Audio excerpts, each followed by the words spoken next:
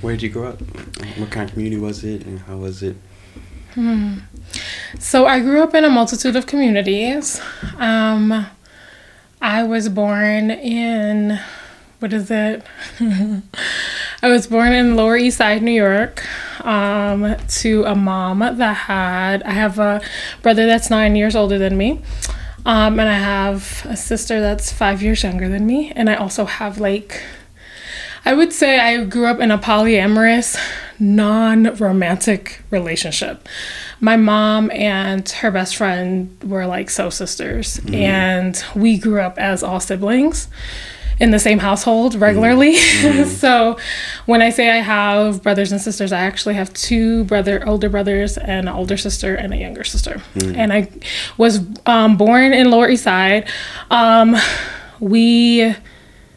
I don't remember much, but my first 5 years I was actually raised by my godmother, who was her soul sister.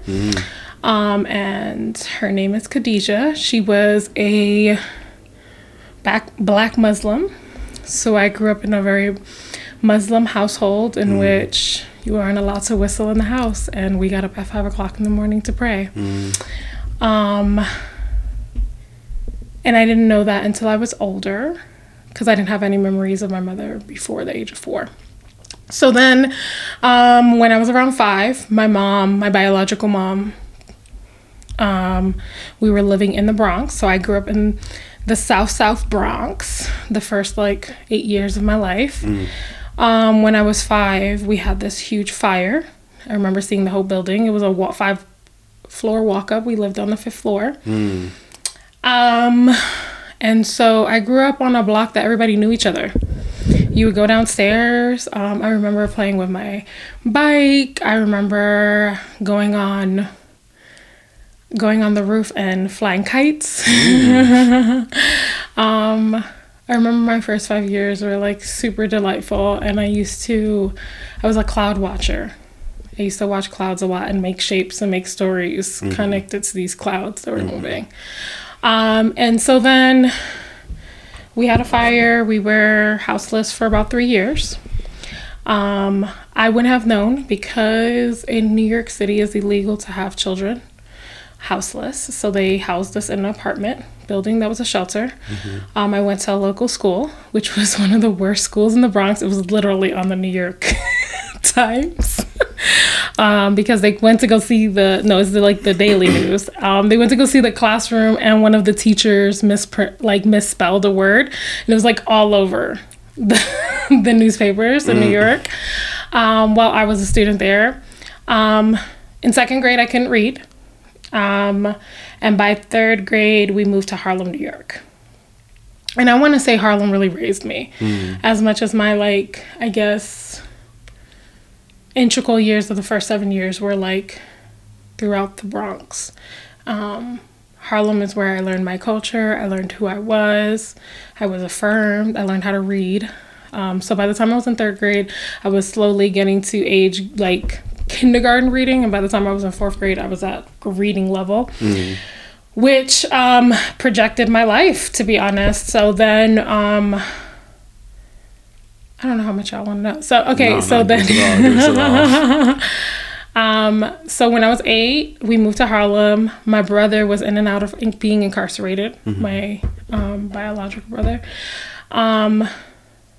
My sister, one of my brothers had been sent to Africa to avoid getting eaten up by the streets. My other brother was in and out of jail. And that year he got charged with 3 attempts of murder and ended up doing about a 12-year bid in jail. And following that, maybe this is all 4th grade, 5th grade. 6 months later, my dad died of brain cancer. My dad was this dope ass, born in the mountains of Puerto Rico. He was technically he was first gen because he was born in Brooklyn, New York, but he was sent to live with his grandmother, who was an indigenous Puerto Rican. And I know now through DNA that I'm actually indigenous Puerto Rican. For a long time, I was like, no, y'all just have a black problem. I'm black and white mixed together. But I came to find out recently that I'm like, whatever the ancestry, we won't go there, but controversial. And we could talk about the trauma induced of like white supremacy and going through that process of like, I don't even know who I really am, Lord. We're gonna pray to all gods here. But what is it, come to find out, there was a story that his grandmother was indigenous, and on a biological level it came up that he was definitely like a quarter, if not more, indigenous. And so he grew up with her in the middle of the mountains in Arecibo, which is like mountains but luscious, like just a lot of greenery. And they would call him something called a jibaro, which is like he came with like water, like high water pants and a hat and spoke country Spanish, you know.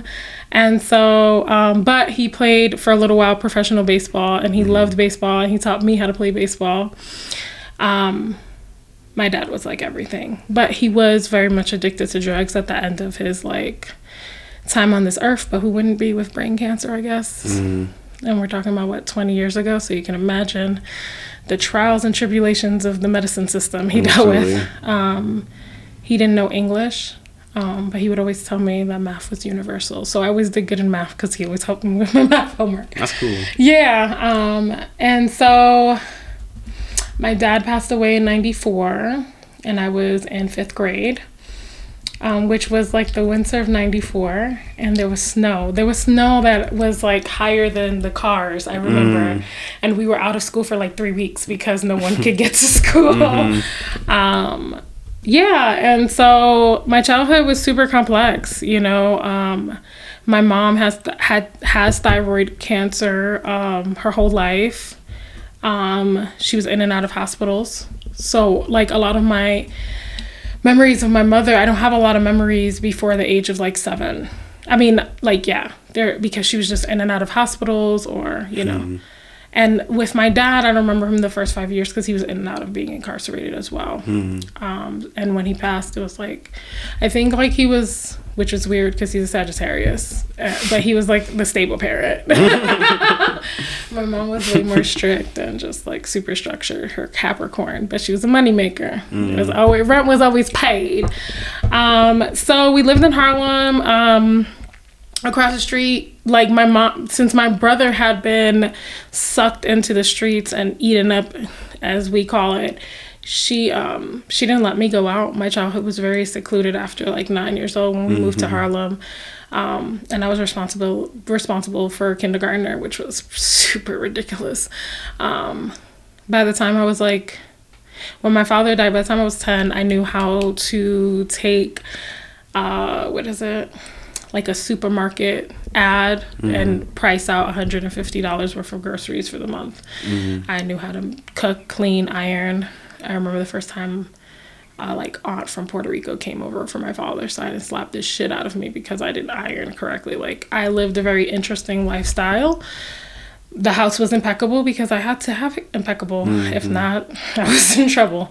I always remember this one story where my sister refused to put on a coat, and it was like January, and she wanted to wear like this fancy dress, and me like crying, like, you're going to get my ass whipped. You know, like those are like signature moments in my life. When my dad passed away, my mom started like taking in houseless young people. I think it was like her way of dealing with her grief of not being able to control. My father was her second husband to die. Her first husband died when my brother was like 3 years old. She had lost her father. She lost like her oldest brother, her father, and her husband within like a 2-year stand. So she just, you know, when we talk about like trauma and working through trauma, like and my mom is blackity black, she black. So, you know, as a black feminine presenting person, a black woman, cisgendered woman, she just couldn't, she wasn't allowed to process I remember when my dad died, she felt like, I think about it on a psychological notion, she thinks because she prepped us, like she would be like, he's gonna die, he's dying. And in her brain, she thought when he died, you would be prepared. Mm-hmm. And so when he passed away, on an emotional basis, I was supposed to be perfectly fine. Right. And that was like far from the case. So yeah, and then let me see, got through 6th grade. I had really awesome teachers. I think if I can say anything in my life, I had really awesome teachers and mentors that, like, without them, I wouldn't have survived all of the trauma. Like, my 2nd grade teacher, Mr. Costello, who was, like, super tall. I don't know, like, maybe, like, this is me being stereotypical. So I'm going to just put my bias out there. But, like, maybe, like, Italian or something. But was just so intelligent. And he would play math bingo and would buy us ices after school. And would greet us as, like, hey, scholars, you know, like, was really, really just a great, teacher. And then I remember my worst teachers. We won't go there. But, just had really great teachers. I remember Mrs. Brown, 4th grade teacher, used to play Anita Baker after school and be like, we're going to read, you behind. And then the next day would have me teach all of the students. So she actually taught me the lesson of the next day. So I thought I was, like, so smart. I was like, oh, I know how to do this. Yes, you do, Tyescha. Go ahead and teach group number 4 who's struggling. They struggling. And all of a sudden, like, boosted my confidence, or, like, my mom being late to pick me up wasn't, like, a big deal. She would just hold me. She would just hold me. And I truthfully believe that as a Mrs. Brown definitely gave my mother $40 and let her borrow money because kindness of her heart. So I went to Mahalia Jackson Elementary School on 139th and Frederick Douglass. And so, I didn't know what it was not to have a Black teacher. All my teachers were Black. I didn't know what it was to not have, like, pride in who I was. You know what I mean? I didn't know what it was to have, like, colorism bias, other than the fact that I was Puerto Rican, and that was hard for people. Lord, I was, like, 1 out of 2 people that were Puerto Rican in the whole school when I first got there. And I remember the assistant teacher, Mr. Rivera, but he never really, like, he was like, we all people of color. Like, he was very much about, like, we're all from the same thread. And so coming out of that structure, went into middle school, same kind of structure, went to Roberto Clemente Middle School, majored in drama with Miss Sills, Lord, Miss Sills. But had really great teachers there that were just, my teachers always saw something that I don't think I saw in me. And I would still say it's taking 35, 36 years for me to see what they saw in me. And they would just, like, nurture me. Like, how are you doing? And, what's going on after school? And all of these other things. When I turned, like, and during this time, I would say, like, when my dad died, then my brother got incarcerated. We were, like, going upstate New York. I saw my brother, like, go, we went through a different system, right? Like, the incarceration system is a whole different level of system. And so, we're 3 years going to Rikers Island regularly, maybe every other week, every 4 weeks, visiting my brother in those spaces. And then my brother was supposed to do 4 years, ended up getting in a really big fight, which almost took his, like, life, and, like, cut his, like, eye from one side to the next, like, was in a coma. And you got to see a lot of different levels of impoverished people. You gotta, you know what I mean? Like, it was very weird. It was all weird. It cost so much money, so it, like, hurt my family a lot with my father's death, and then, like, my brother being incarcerated. And so, we never went hungry, but sometimes the lights weren't on, and so at, like, 12 I started, like, doing little side hustles so that I can wash me and my sister's clothes. During that time, of course, like, dealing with, like, I was considered, like, a tomboy during that time, and coming from a Latinx family that didn't know how to deal with gender and sexuality, it was so difficult, because during that time it was really hard, because everybody was like, you're a lesbian. I'm like, Actually, yes, I am a lesbian, but I really like dudes too. Mm-hmm. I am lesbian, and also I have a David Boreanaz poster on my ceiling, and I'm hoping it just falls on me regularly. So I'm not sure if I'm just lesbian. And obviously and was not something that was talked about during those years. I lost so much hair. I had my hair and it started to become first I want to cut my hair, and Mom was like, no, you can't cut your hair. Took a scissors to my hair, got the ass whipping, but I cut my hair. Hair got cut. Yes. I am over this. You don't do it. You don't help me with this hair in the morning. I am over it. And then my hair was falling, and I realized I was dealing with so many high levels of stress at such a young age that it was just it was falling out through clumps. So then barely skidded my way through middle school.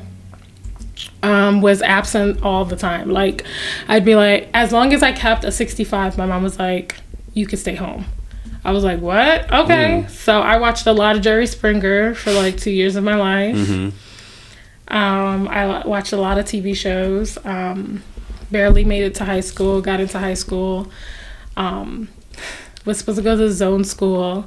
My counselor was like, no, you can't go to your zone school, because in New York City, your zone school is contingent on how social economics goes. So in Harlem, the zone school is I guess where all the kids that don't graduate high school basically go. Brandeis in Harlem. And so and it was back in the day when there were big schools, mega schools. 4,000 kids going into one building, That's type a lot of schools. Of children. Yes, exactly. So they were like, no, we're gonna do this, and I think you'll qualify for a specialized school. And I was like, okay. And I did it, and I qualified, and the counselor got me into this specialized school. I didn't know what the hell that meant. I was 8 years old. Not 8 years old, 8th grader. What was I, 13? The decisions you make, you have no idea what you're making at 13 years old. I wanted to go to certain schools. My mom wouldn't, when we did the application process, she wouldn't let me apply to those schools because she was like, I don't want you in those neighborhoods and around those people. And I was like, they have a really great program and what I'm interested in. Anyway, went to high school, was the weirdo. 9th grade was really, really hard. I got picked on a lot because I didn't have I lived in New York. You're supposed to be Jordan down, Coogee down. Most definitely. And I was living in a household that I didn't know was making $4,000 a year in New York City, which qualified for all the things. Exactly. So then I started to steal my brother's clothes. And I used to wear his clothes, and people stopped making fun of me as much, but still were they don't fit you, right? And you're still acting really odd. Yeah. Right now I would be killing it, but back then not so much. And so then, but again, my teachers are what saved me. Sue, my English teacher, that was Asian Canadian, and would we would count how many times he was gonna say A, and right, and whoever got the closest number was buying somebody in Mickey D's a soda, whatever. And he made jokes. He would joke on the kids that thought they were so fresh and so cool. So it was the greatest class. They would, And so high school was pretty dope after that. 9th grade was difficult. But once I was in 10th grade, that year I got a Apple internship. The year after that, I got another internship. And I started to become a lot of myself through that. I decided when I did the project where I went down south and I learned through Black Panthers and I was doing all of these things, I came back to school and I was like, they used to have this saying. So when someone fell asleep, because we're all teenagers doing this really ridiculous boot camp of learning. When somebody would fall asleep, we would have to do a mile of we would have to run for a mile, everyone together. That was interesting. And, you know, honestly, on some old school stuff, it was very militant, but it taught, let's just say I have no problem getting up at 5 o'clock in the morning and getting some real ish done. So it got me ready in ways that I didn't realize I needed to be ready to tackle some bigger things I was going to have to tackle at some point in my life. But after we would finish, they would be like, when you go back home, the same people that were in the corner is going to be there. Nothing in your neighborhoods are going to change. And we were like, you're wild. But then when we all came home, we were like, oh shit, nothing changed. The only thing that changed was us. And so for me, it became an opportunity. Like, I realized, like, I don't want to be here. Like, I don't want to live with my mother. Around the time I was 15, my mother started abusing drugs. Well, I don't even know when she started abusing drugs, but it was super noticeable. Her addiction had really taken over. And it was affecting our relationship. I was working and hustling every single summer to buy my sister and me like clothes, to wash our clothes, to buy glasses, you know, like all the bare minimums really.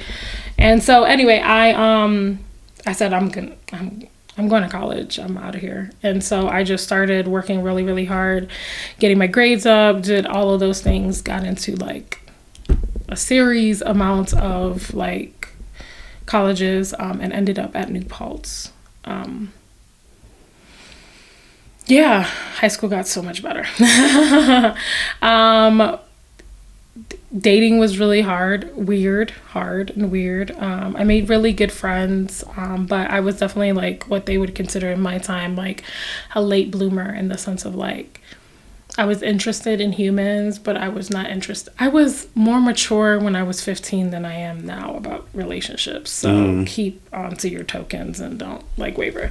So like I wouldn't date anybody at my school. I'd be like, because if I have to see you in biology, it's on and popping. I do not want to see you in school. So I always dated like Catholic school boys, because they were just, I thought they were safe. They were easy. You know what I mean? And I came from like what people would consider to be like the hood, so that was like middle class Black people, you know. And for me, it was also like it was hard for me to be in the hood, because it was like I was considered a bookworm. I was considered a nerd, whatever that means now. Now nerd is cool in the hood, but we won't go there. It's completely changed so much, the parallels. But you know, and I wasn't picked on only because my brother was known as like very extremist. My mother was also known as an extremist.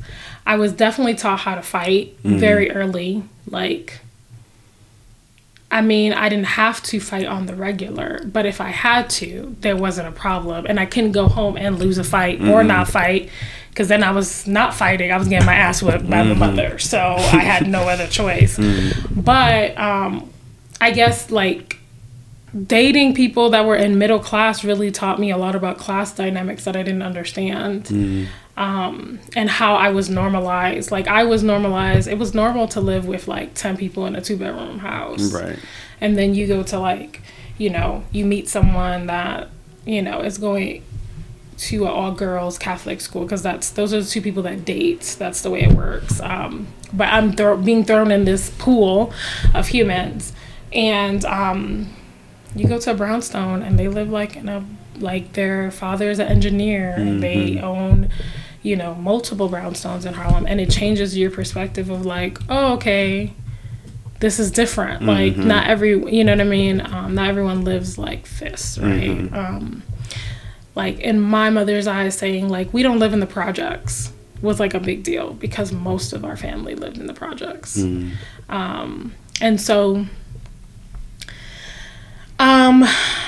yeah, dating was super complex, but it taught me so much and it exposed me to so much. And then you had all of these people, like the people I dated, like their parents were like Black professionals. And I also lived next to Black professionals. Like my neighbors were awesome. They like, one was a lawyer, the other one was like worked in Wall Street, and they were always like encouraging me. Their kids went to like all girls Catholic school, and me and like they had a daughter that was like the same age, and they would always be like, why can't you be like her? And I'm like, oh, you have no idea. Right? But I think part of it was that I wasn't really focused on other humans, and I didn't realize that till my senior year. I started dating someone, and his mother loved me because I was like, you're not going to college, you're not doing nothing with your life. Right. Get your life together. And I guess very early on, I knew that I was like, the person I need to be with needs to be matching my energy, right? Absolutely. And I also understood that degrees didn't make intelligence, because I saw so many people, like my mom was an extremely intelligent person. To this day, I can call my mom and be like, can you spell this? Because I have dyslexia. And she'd be like, da-da-da-da-da-da, right? Like, she's excruciatingly intelligent. So anyway, went to State University of New Paltz. Had a very interesting experience there. Was my first time being in a predominantly white space. Growing up in Harlem, like, and in my high school was like 80% Dominican. You know, I was like part of the 5% of like Puerto Ricans, and then it was like 15%, if that, black. But we were all black. Right. We'll go there. Right, absolutely. The boat just landed in a different place, in a different space. Yeah. Lord. For real. So so my Spanish was Dominican, because like Dominicans be like, you don't know Spanish? I'm like, I do, because my father didn't know any English, and I was good at translating. So that's been like if you say anything, even if it's academic level Spanish, I will be able to translate it in English. But when I have to actually speak academic Spanish, I'm like, reluctant. But they were the ones that pushed me to like be like, no, you got to speak Spanish. I'm not going to talk to you if you don't speak Spanish. So then a couple of those friends went to college with me, and that was really dope. Well, I wouldn't even say they were friends. You know how it is. Like, high school is, like, all, like, it's like the caste system 101, right? So I would say, like, I was, like, a person that was I would consider, like, a floater. Because I was, like, even though I was in this caste system, like, I would go have lunch with this person. I was, like, by the time I graduated, I was, like, captain of the softball team. And I was on the chess club and yearbook. So I was just, like, I used to float, you know what I mean? Like, between all the people. And I realized later, like, people used to get agitated with me because I used to understand things faster than they did, but I refused to apply myself the first 2 years. So then after I started applying myself, everybody was like, yeah, we know, you're like a nerd, come on, right? Like, let's graduate high school. So it was, like, really dope. I only graduated, like, 60 people. It was a very small high school. It was considered a portfolio-based high school, so it was, like, very thematic. So you had to graduate. So in all the other high schools in New York, you had to take, 8 regents. So in every subject, you had to take a regent, so you had to pass it. Now, I'm going to let you know, as a social studies teacher, if you gave someone the regents right now, the likeliness of them being able to pass it, even on a collegiate level, possibly not. Because it's a very, very hard test, in my opinion. And so,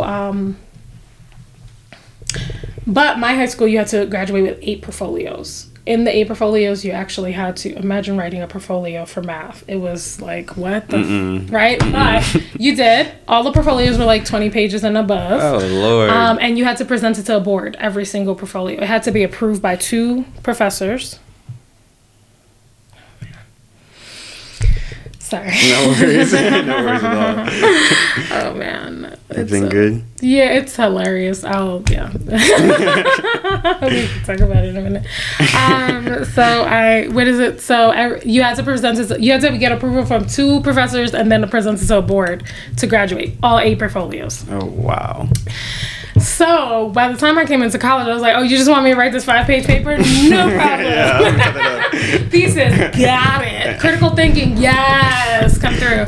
So definitely got me prepared for that but what I wasn't, I think, prepared for was like dealing with my implicit bias, dealing with my trauma. Like now that I was like away from Harlem, and didn't realize that, like, for the past 12 years, I have been adulting in a way that I shouldn't have. And now I was in a place where I was being like seen as a full-length adult, only also because I had all the adulting skills other people didn't have. Like I was going to college and people were like, I had a roommate like that did not wash her underwear because she never learned how to wash clothes, and she would just buy packs of underwear. And so it was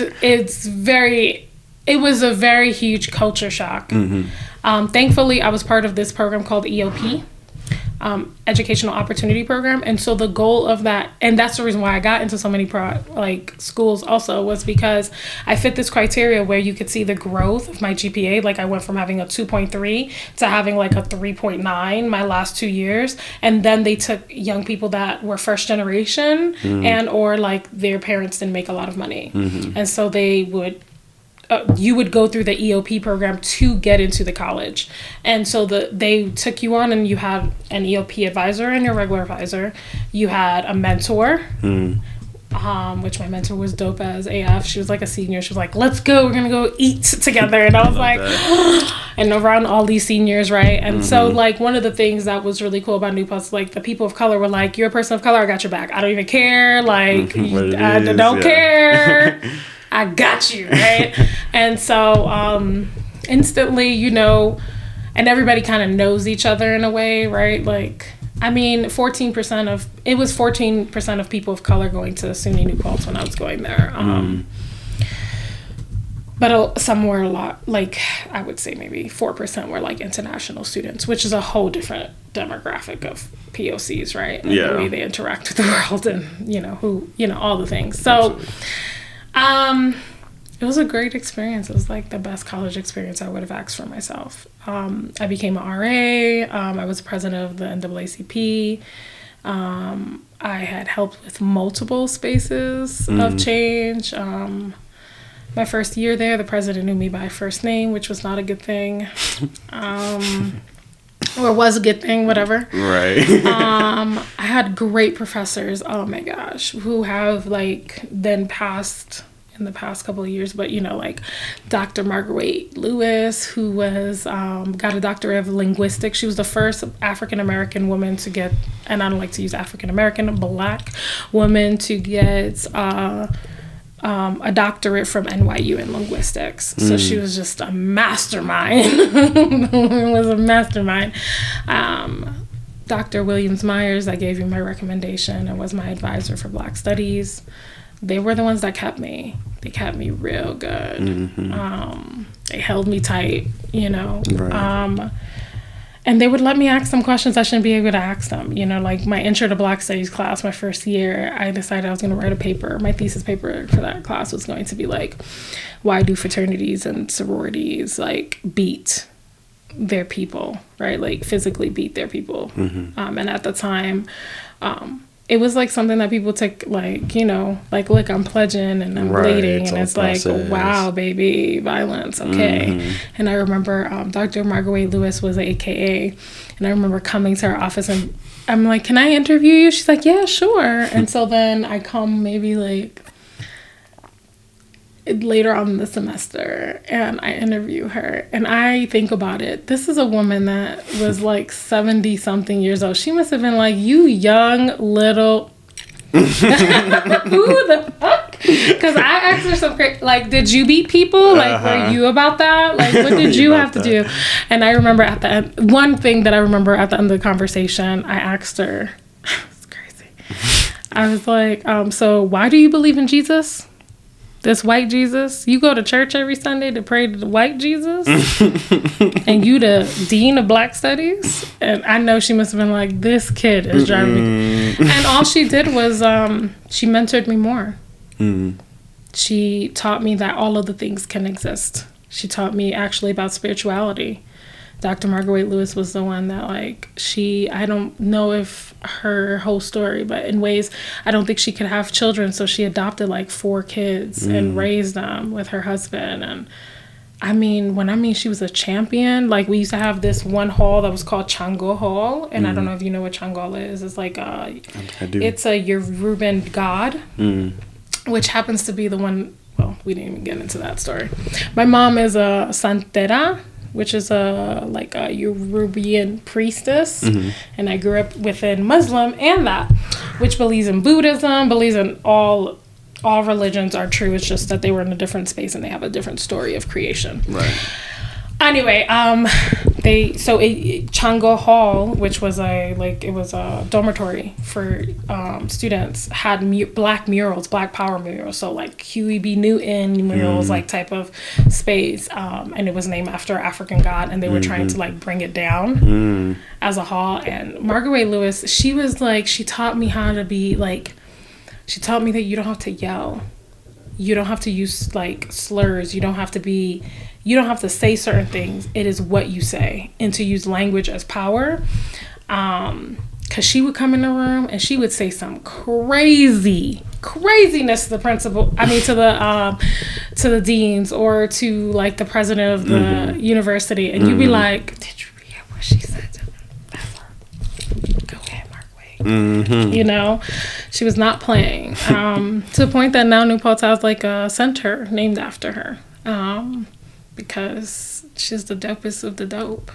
She was like having Angela Davis, you know? Like she was our Angela Davis. Yeah, and then I worked like 3 jobs. I was taking like 17 to 20 credits a semester because I was on some, I got to get out of this campus. I'm going to finish this in 3 years.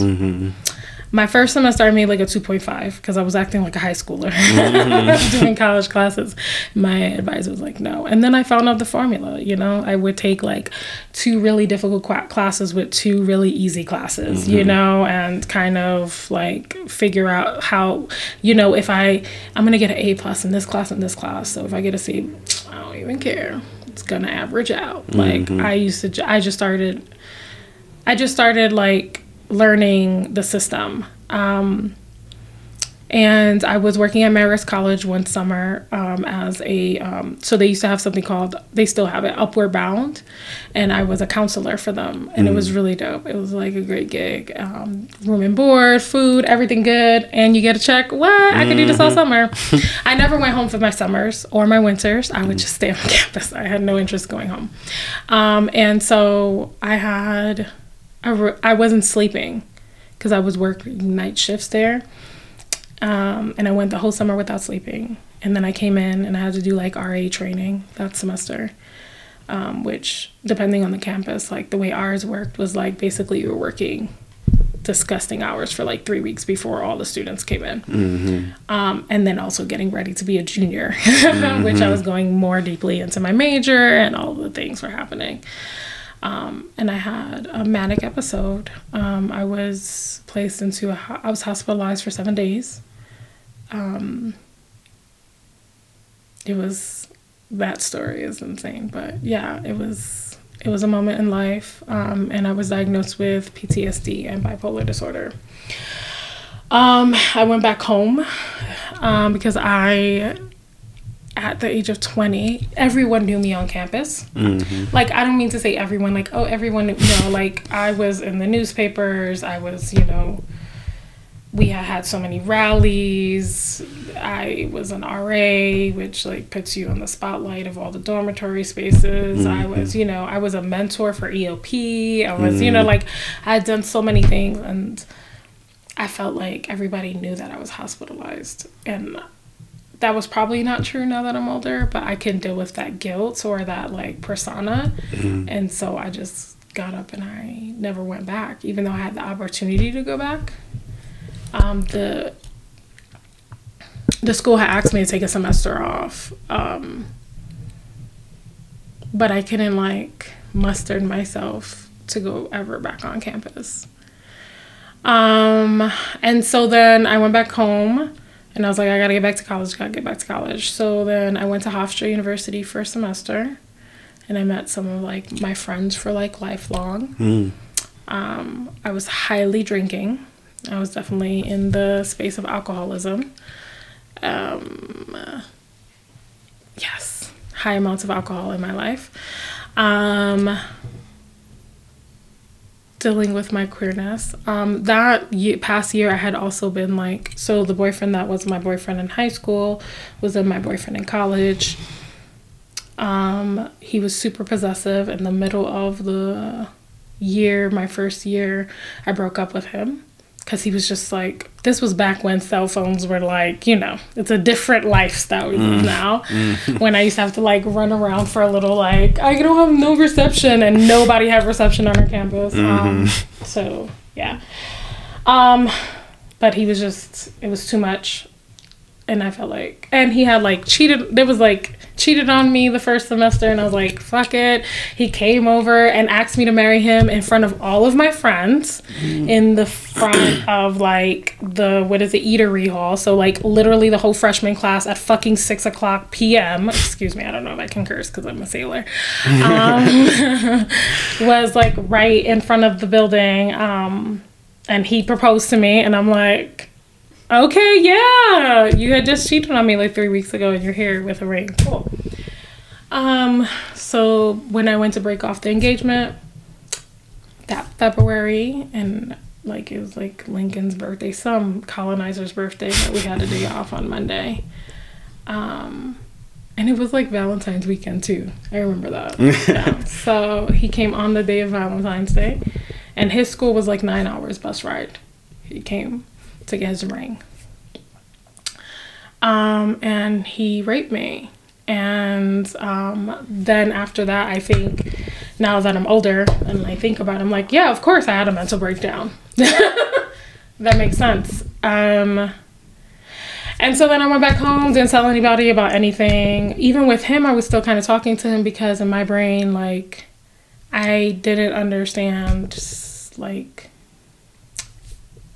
yeah, I didn't understand like that fact that I had been raped because we had sex previous and we were like fiancés, and maybe it was a hiccup, but all the factors and things were there. And so went back home and was like, I have to go to college. Went to Hofstra, was dating this fuck boy for a long time. Many fuck boys came in and out. It was I was clearly in a place where I was like, I'm not gonna be in a relationship. After him, I had gotten straight into a relationship with another RA, and he was amazing.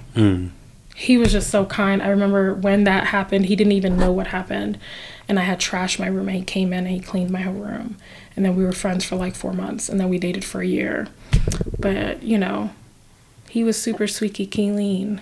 He was like kind and nice and thoughtful, and I was in a place where I was destructive. And so he went to go get his master's. We were still dating, and things just weren't going well. And then I had the meltdown, and we broke up. And so then I went to Hofstra, did my thing. All the things happened. When I was 20, I came back to the city, and I was like, I'm going to go to the College Universal. And so I graduated from the College Universal. And I did some like crazy gangster stuff. Like I was taking 20 credits because you know how transfer credits are from two institutions. Ain't nobody trying to take nothing. They try to get their money. Absolutely. So what should have taken me like 3 years. Well, they didn't transfer a lot of credits, of course. So I was like, but I'm leaving here in 2 years. So I just got on like my hustle mindset, and I just I would take 18 to 20 credits always overdrive, like every single session I was taking. Winter I was taking 6, then I was taking 20. Summer I was taking 12, 20. And I did that for 2 years and graduated while I was having a high drinking problem. But everybody would look at me and be like, you got it so together, because I had a full-time job. I was working human resources at Goodwill. And so then in the middle of that, I decided right before, like maybe a year before I graduated, like the first year I worked at Goodwill, the second year I worked at Youth Ministries for Peace and Justice. And that's what stopped my drinking, to be honest, because I had to be authentic to myself. Like I can talk to young people about like real shit and then be like, well, on Fridays I wouldn't say like I was drinking every night. I'm a social drinker, but I knew all the specials and every single week, and I was trash. Like I am blessed to still be alive. I did a lot of a lot of negligent things. And it was the way I was processing, sexual violence. It was the way I was processing my bipolar disorder, which now I know that all of those things are actually symptoms of bipolar disorder. And so then I started working, when I started working there as coordinator of education. So I started getting young people into college, and that made me really happy. And then I got pregnant of Jeremiah, and Jeremiah really cleaned my act up. Started dating a dude 4 months in. We moved in together. And I had this child. And so this is in 2009. We're in 2009 finally. Take a sip of water. Go ahead. 2009, I have a kid. I got into John Hopkins. I was like, I'm gonna go to get my master's like instantly, because that was my, like, the reason why I was like pushing myself in New Paltz was because I was like, I'm about to get my master's in 5 years. Fuck this shit. I'm gonna be like 30. I'm gonna be 21 with a fucking master's. Fuck what you heard. I'm gonna be out here. And so for me, I was like, I'm 23 and I don't have my master's. Oh my gosh, my plan, right? Yeah. And I was one of those people. Like, I still am, but not nearly as much. So like, I used to be that person that'd be like, this is what I'm gonna do. That should get done. And so I got pregnant. It was 2009, so we had the recession. I got laid off from my nonprofit job when I was 7 months pregnant of Jeremiah. And that was a whirlwind. And then 3 months later, I got into John Hopkins for like the full package program where you don't have to pay if you work in Baltimore for 5 years. And I was like, why? I'm about to go. And then I was like, but you're pregnant and you're about to have a kid. And are you really ready to like leave New York City to move to Baltimore with a child? And all of that didn't sound like it was like sitting correctly. And so then I stayed in New York, and I started applying to like Columbia and Fordham. When Jeremiah was 9 months, I was in my master's program and I was working again. And that was really interesting as well. Going to Fordham was quite the experience. I understood predominantly why I didn't understand being the only Black person in all of my classes. That was really hard. I think being the only like Black person in like history classes when I was taking them, and it was different because at least in some classes, but like to have a whole like every single class I'm the only person of color, right, was just a whole nother level of experience. And also understanding like elitism, because going to a state university or a small private, like the College of New Rochelle is like, it's a different type of private. It's like for people, if that that sounds terrible, but it is. It's not that expensive. Now going to Fordham, you're like, I mean, and then I'm like, I was at the time, I was like, what, 26? And I was considered old. And no, I was like 25, and I was considered old. All the people that were coming out was coming out straight from college, so they were all 21, 22, and most of them weren't even paying for their education. And here I am like a mom. And at the time I wasn't single. I was with the father of my children, but it was a very interesting dynamic. The Black male and their trauma. And so working through all of that, Jeremiah saved me from myself. He saved me from myself. But I didn't get to know Jeremiah until he was about 3 or 4, because the first 3 years I was just working and going to school, grinding, I did go through a lot of postpartum. So we don't talk about like maternal trauma. Like having a child, first of all, like a watermelon coming out of a lemon is traumatic. I don't care what anybody says, right? And of course, like I didn't understand like my gender fluidity, so I sometimes attest to it. Like I couldn't understand while it was happening of like dysmorphia and like what I was going through, but sometimes it was like this doesn't feel like it's supposed to be what I'm doing, right? But here I am, and in my family, I was old. Like, you're 23 and having a baby now? You're old. Oh my gosh, finally, we're so proud of you. And I'm like, bro, like, this was not not the plan. This was not the plan, you know? So when I had Jeremiah, I went through like heavy loads of postpartum. Like, I remember I didn't talk to anyone for like 9 months, and I would just stay at home for like, it was just high levels of depression. That system is really interesting. You know, because I got laid off, I lost my health care when I was 7 months pregnant. So then my GYN wouldn't see me. So I had to start with a whole new GYN. And I really got to see like the structures in a really interesting way, like these institutions that are not here for people, right? Then even when I had Jeremiah, he had early signs of like autism, and they wouldn't test him. He was like hitting, and I was like reading like Fordham material, right? Special education, like all of these behaviors, and I'm seeing my son literally do the behaviors, and I'm like, and I would go to my doctor and be like, I read this in a book. And she's like, no, it's too early. It's too early.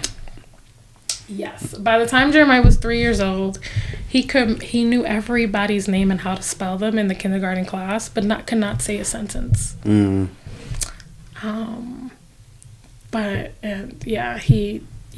my lifesaver. So then I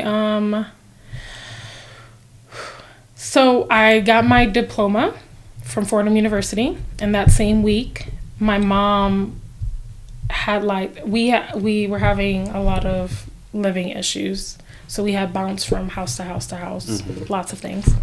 And so then, oh my gosh, I didn't even get into your questions. I'm just going through my life. Okay. You good? Okay. I was like, you want me to talk about my life? Bam. Good luck. I don't know who would want me to. So then so then I get my diploma, and something happened with the rent with my mom. I had paid, like, we had moved into her space. She owed like $15,000. So I paid $10,000, and the house was trash. So we painted, did all this stuff. This was like the original house that I lived in as a child, the apartment. And there was like this $5,000 balance that she didn't tell me about. And so literally the day I get my diploma in the mail from Fordham University, which no one can read because that shit is in Latin. By the way, I don't go to graduation, so I didn't go to any graduations. I'm working on celebrating myself. Go to your graduations. It's your celebration. You worked hard for that shit. Anyway, or don't, but still celebrate. Take yourself on a trip if you're me. What is it? So then went to 2 days later, we were evicted, and I had a dual master's from Fordham University, and I was living on the train for 4 months. And that was shit. Yeah, that was like the hardest time of my life. Well, not the hardest, but definitely one of the hardest times of my life. And so here I was, houseless again, and not breaking generational curses of my child. So really dealing with like so many dynamics, and dealing with systems that literally don't give a fuck about people. Like, when I mean the amount of inhumanity we have towards humans. And here I am, I'm like this adult that like, I have a job, I have this, I just need, I really just need like, because back then in New York, and I mean, Colorado Springs wasn't like that when I got here, but, you used to have security deposit, first month's rent, and then also you had to have a broker's fee, because everyone had a broker. And pay, all the things. And so I started to have my pay stubs that would be able to, but I needed $6,000. Right. Got someone to let me borrow $6,000 so that I can get my apartment. I had my best friend from Hofstra University, my ride or die. She was living in like a closet, like literally. It was probably like 2 of these rooms with bathroom, living room, and all that. And she was living there with her boyfriend in Brooklyn, and she let me live there. And we had been roommates in college, so it was just like, oh, I'm home, you know. And we were like, yeah, exactly. We were like in Jewish Russian Brooklyn, which you know, spasiba, thank you so much, sir. Like, you see community in a different dynamic. And it's interesting because as much as we have like so much like, oh, people don't like black people, like being in that space, like people are like, we don't care, you're gonna buy from me, yeah, how you doing, I see you every day, you got a little kid, cool, hi, hey, you know. It was completely different. During that time also, like my college years, I had a cousin that had a really bad drug addiction, and I had taken her kid who had ADHD. So when I was houseless, I had 2 kids, one that was 5, one that was 3, one with ADHD, one with autism. The ADHD, yes, like had been like diagnosed before. Man, that kid, Joshua used to take my textbooks, break them, and throw them out the window.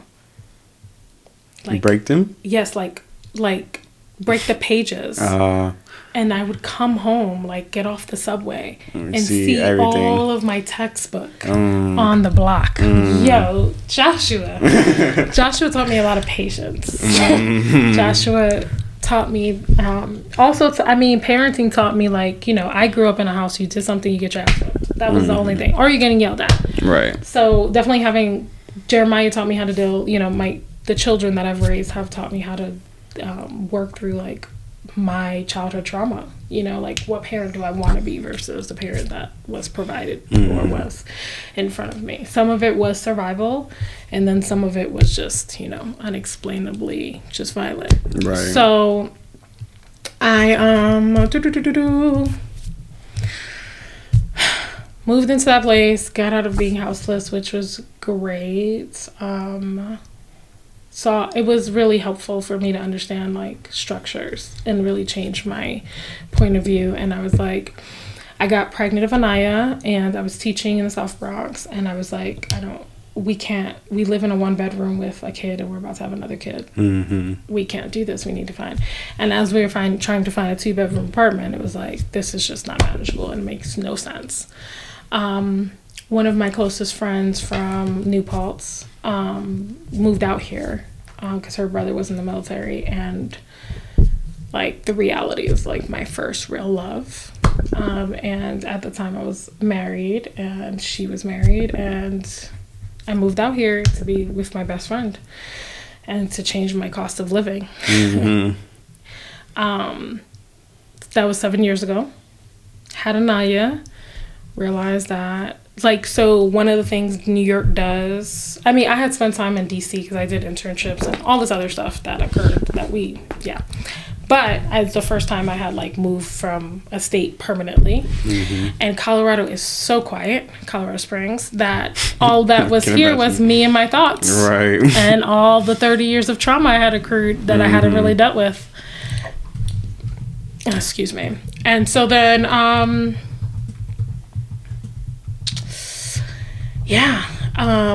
realized I didn't like the person I was married to.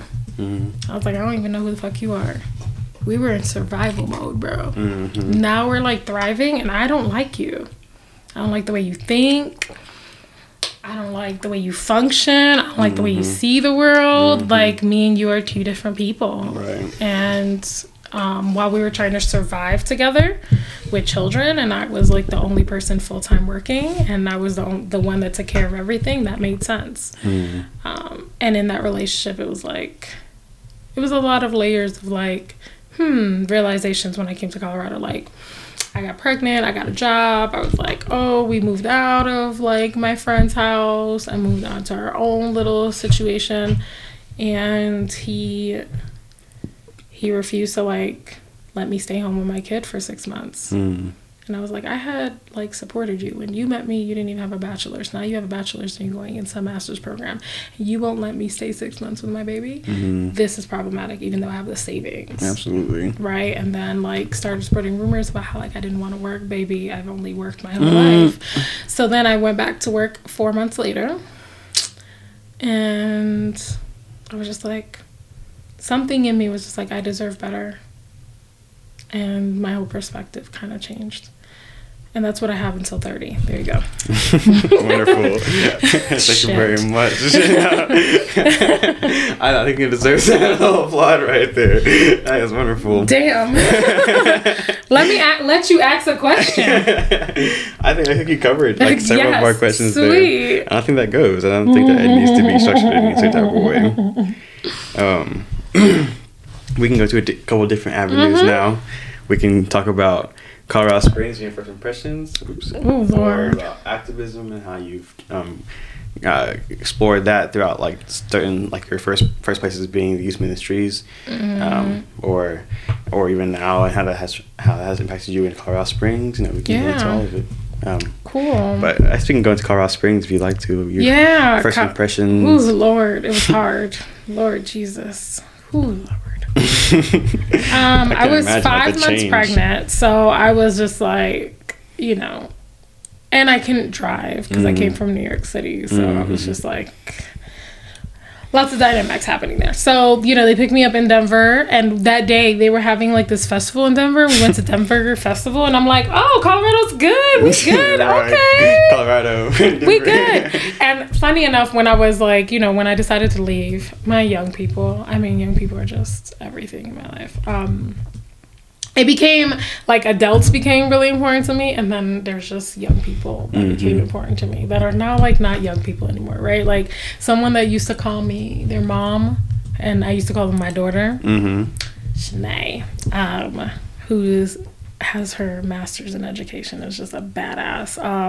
Is freaking 31 years old this year. That's not my young people anymore. But I'll say that all to say that my young people were like, you're gonna go to Colorado and be a Nuggets fan, right? And they used to, because I kind of like, you know, got them prepared. Like, I'm not gonna be here next year, right? And they would leave like pictures of mountain lions on my on my desk. Like, you're gonna get eaten, ma'am. Miss, come on, miss. Yo, miss, you're about to get eaten by a bear out there.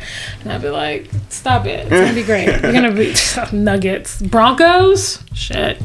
So my first impression was like Denver for 2 seconds. And then that evening we started driving down. And I remember I was like, oh my gosh, there's so much space. There's like so much unused space. Like I've never seen anything like this in my whole life, right? Like, yeah, people will say, oh, this is the first time you've been in the mountains. No, I come from the Adirondack Mountains in New York. Yes, we have mountains. It's a real thing. They're beautiful. La, la, la. We used to go apple picking. It's a real thing.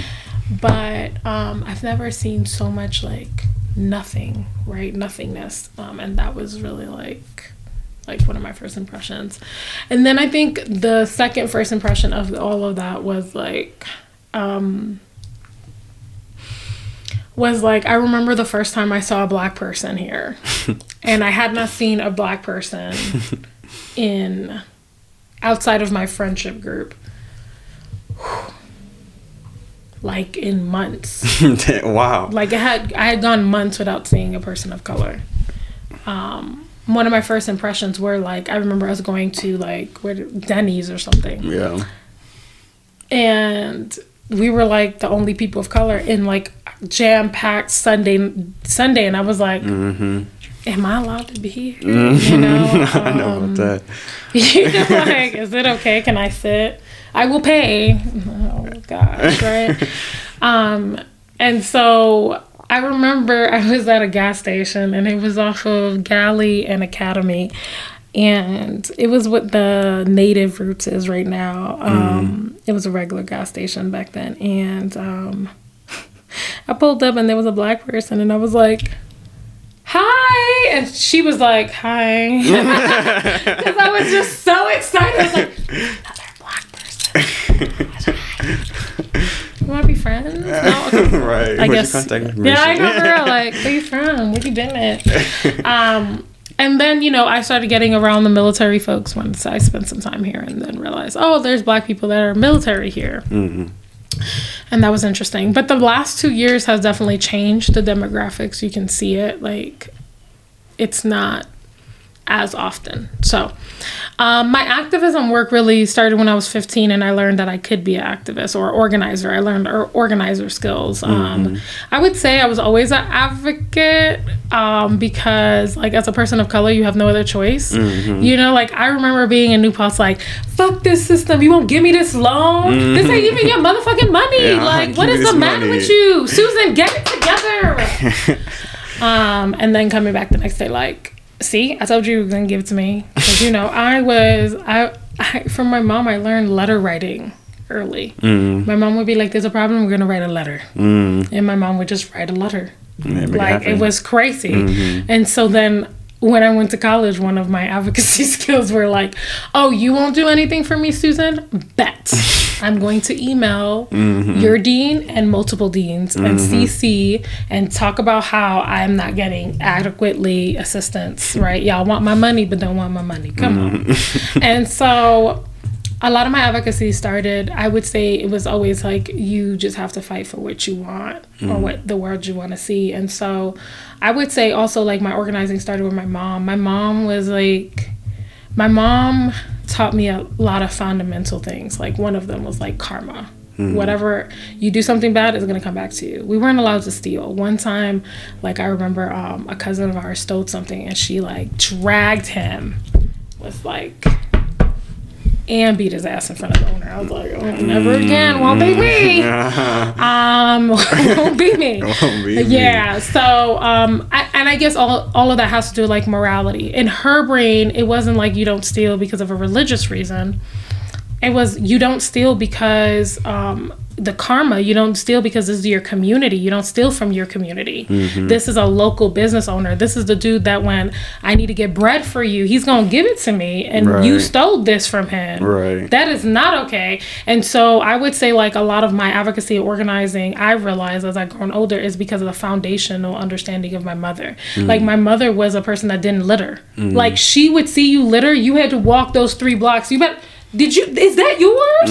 The whole block could be full of litter, but it wasn't my litter. Yeah, for surely. She was not having it. And so because of that, and she was also about advocating for other people. Like, we would go to places like, you know, go get food stamps, and there would be people that couldn't speak English, and she's a Spanish, you know, her native language is Spanish. So they would be very surprised, obviously, because she was a Black presenting woman. So they were like, you can speak it. But she dealt with a lot of injustice in that space for that reason. Similar injustice that I have had to witness, of people being very surprised.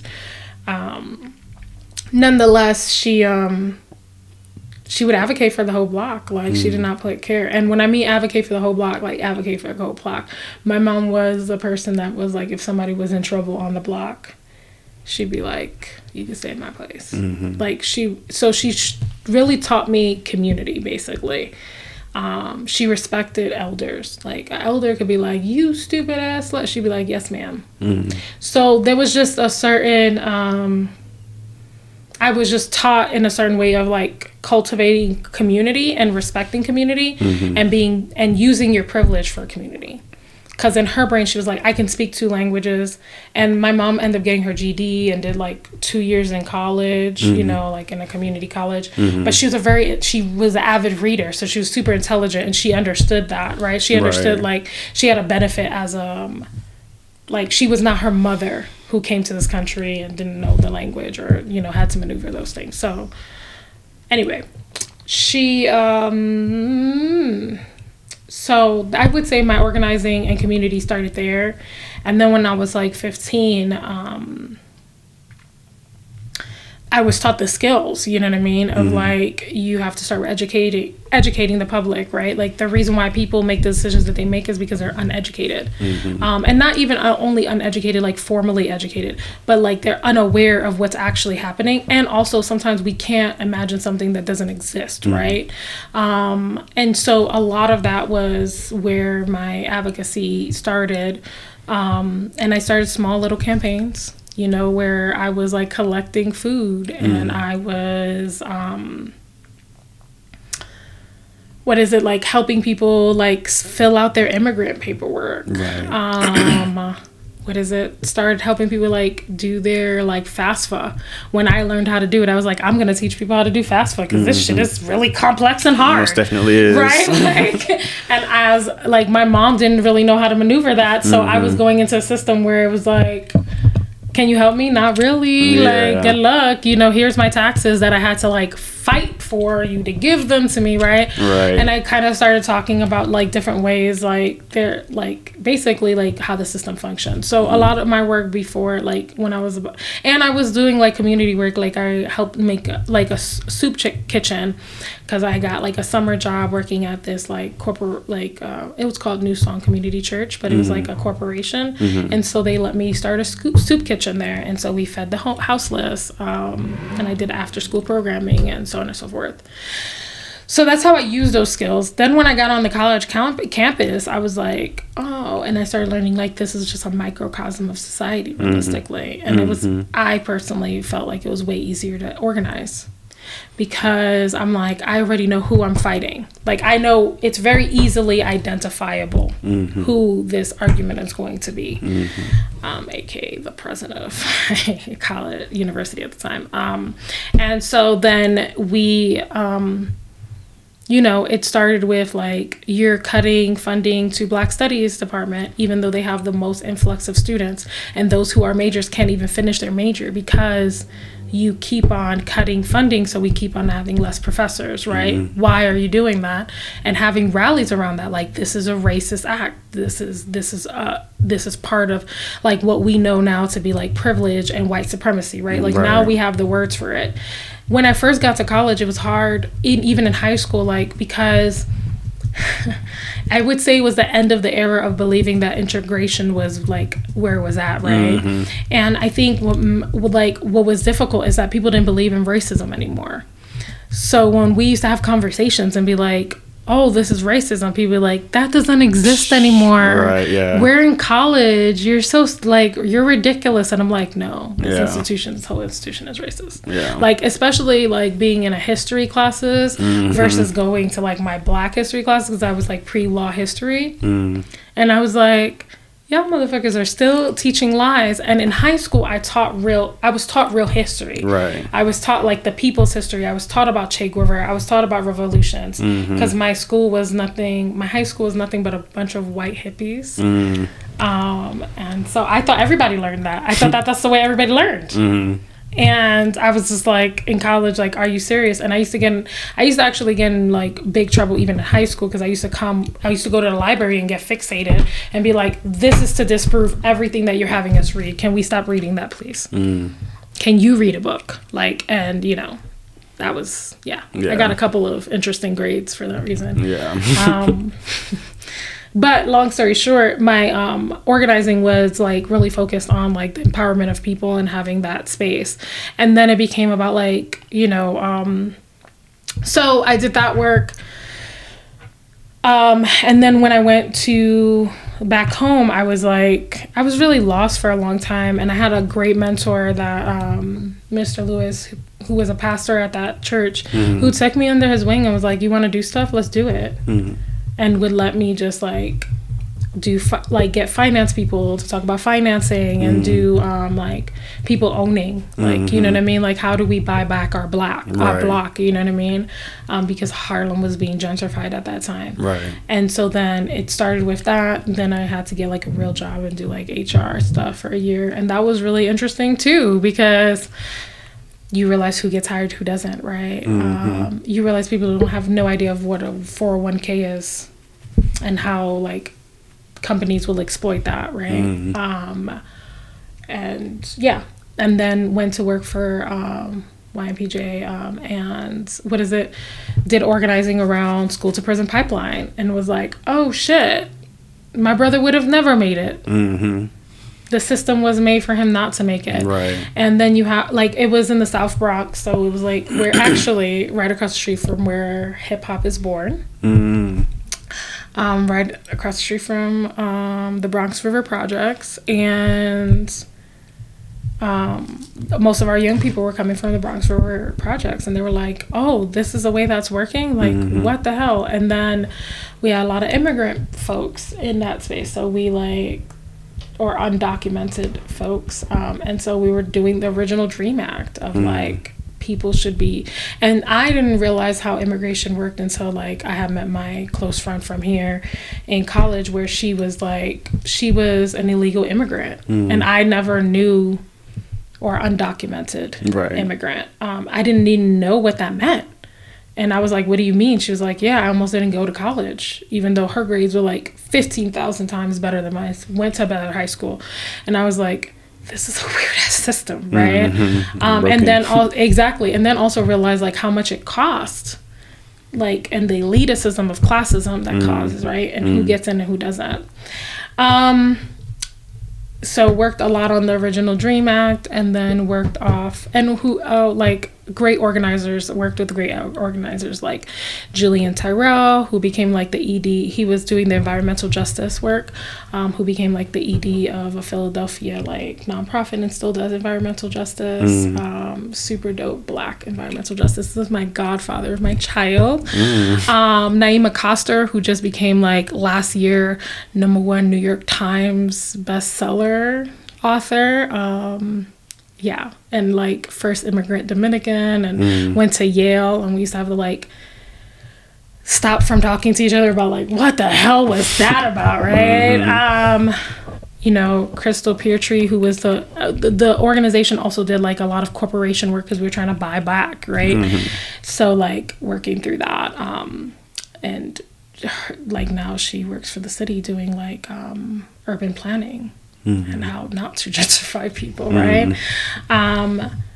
So yeah, worked with a lot of amazing people. Kelsey Gibson, who passed away, was getting her doctorate at Boston University like 20 years ago. And I took her role, and then she became an organizer. And we worked really closely. And she made this, we worked on a GED program that has social justice. So we would teach adults GED in a social justice lens and help them pass the GED like in like the neighborhood.